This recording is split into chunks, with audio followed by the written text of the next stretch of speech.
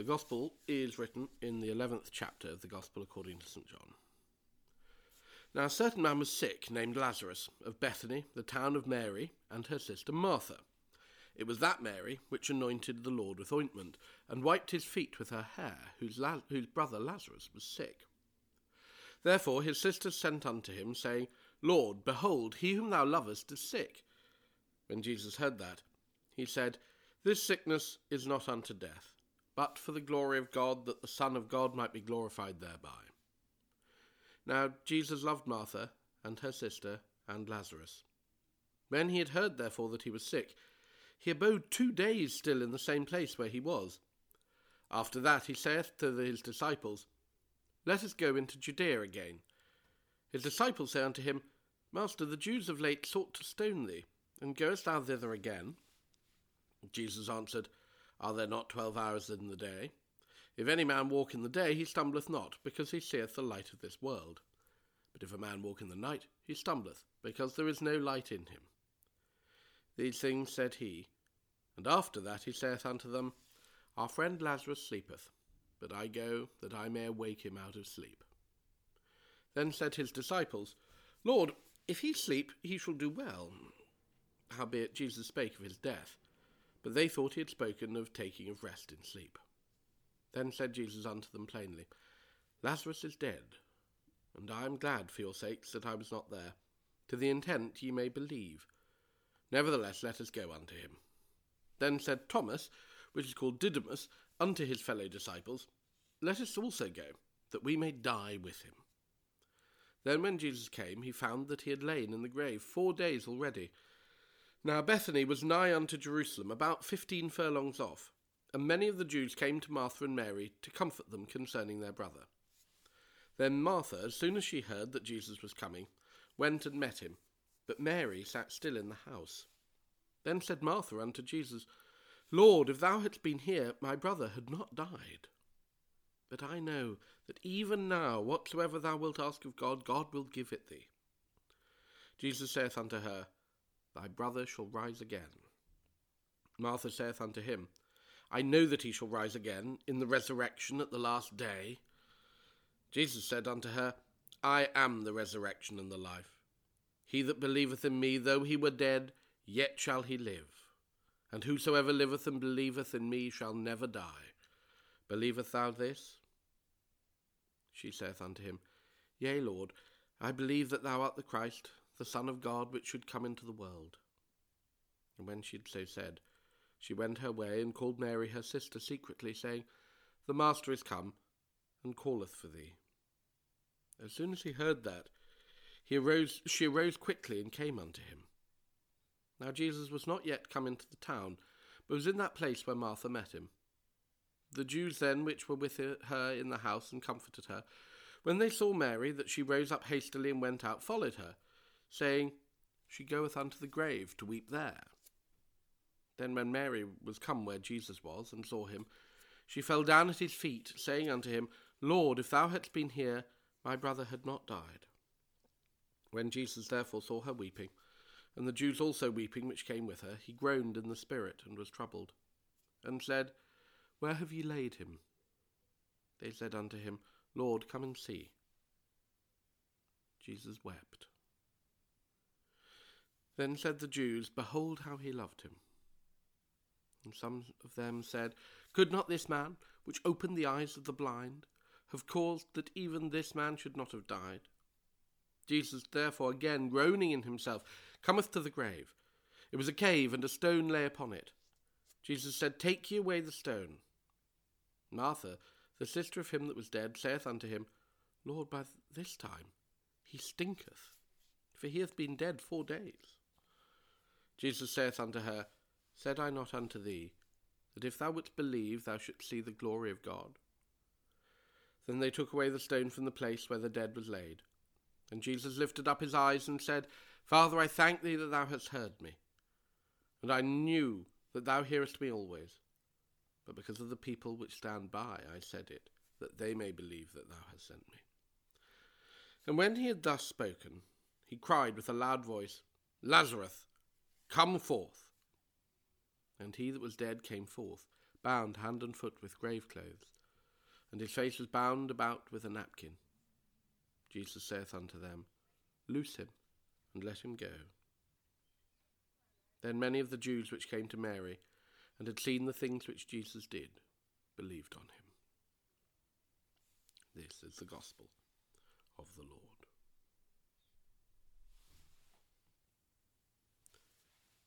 It is more fun, said Winnie the Pooh, on the subject of friendship, to talk with someone who doesn't use long, difficult words, but rather short, easy words, like, what about lunch? In the name of the Father, and of the Son, and of the Holy Ghost. Amen.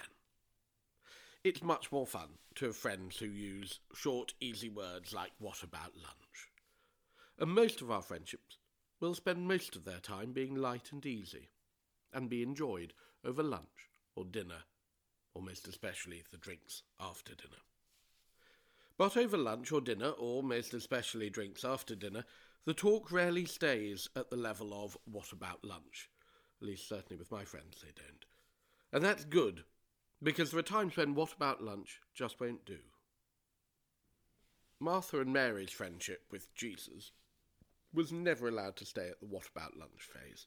Martha may have tried to keep it there, but Mary wasn't interested in lunch, and Jesus made it clear which one had chosen the better part. Martha and Mary are two of the most interesting characters in the New Testament, mostly because we know something about them. We have that famous story of Mary sitting at Jesus' feet and Martha preparing the meal and being gently admonished over it. The little family in Bethany, just over the Mount of Olives from Jerusalem, was also where Jesus seemed to have stayed during the week that led up to his passion. On Maundy Thursday, he calls his disciples his friends.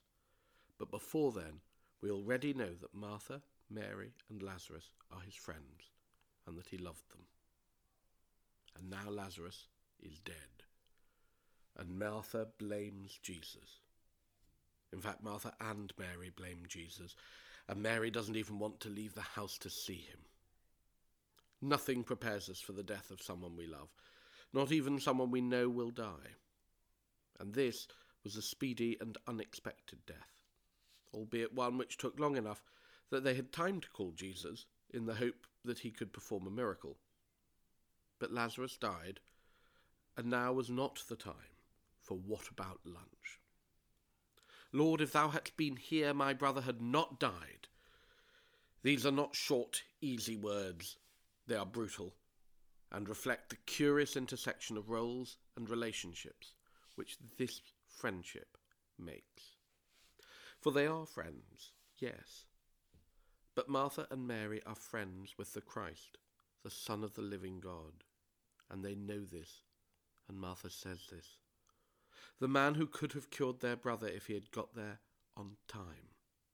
This is no ordinary friendship. And yet it holds up a mirror for us today, a very useful mirror, a double mirror, in fact. The first side of the mirror tells us something of our earthly material friendships. This is a close friendship circle, one which isn't matched anywhere else in the New Testament. Martha, Mary, and Lazarus really seem to get Jesus in a way even the disciples don't. In a way, if we're honest, especially the disciples don't. And there is an honesty here that we don't see from any of the other disciples. They have expectations of Jesus, and when they feel let down, brutally, utterly let down, let's not forget, Jesus hadn't just been too late to save their brother, he had dawdled along the way. So when they felt let down by him, they told him in Technicolor. This is a useful mirror to have held up right now, as we enter our third week of lockdown. We will feel let down by some friends, and we will let others down, and honesty is going to move from being important to being essential, as these weeks turn into months. But this is also a useful mirror for our relationship with Christ, what we expect of him and how we react if those expectations aren't met.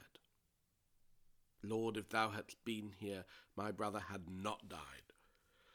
Words many of us have said before, and words many of us will say over the coming weeks. For we will blame God, or at least many of us will, for human beings always do, It's in the human condition. And after we do this, we don't get the response Martha and Mary got. Their brother brought back from the dead, even if he stinketh. No, we get the phone call from the hospital, from the funeral, with almost no mourners over the next month, and the cold house and the empty hearth. Lord, if thou hadst been here, my brother had not died. That's what we'll be saying. But the answer we get from the Lord is not silence. We start hearing it today. I am the resurrection and the life. He that believeth in me, though he were dead, yet shall he live, and whosoever liveth and believeth in me shall never die. That's what Jesus said to Martha. And he's not just talking about Lazarus. In fact, arguably, he's not talking about Lazarus at all. This is talking about a resurrection far greater than that of Lazarus, which was really just a resuscitation. For Lazarus came back from the dead, but then got old and died again. At least we presume so.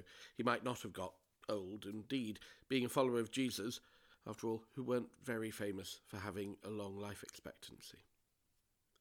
No, the salvation which is before our eyes is a greater miracle than this.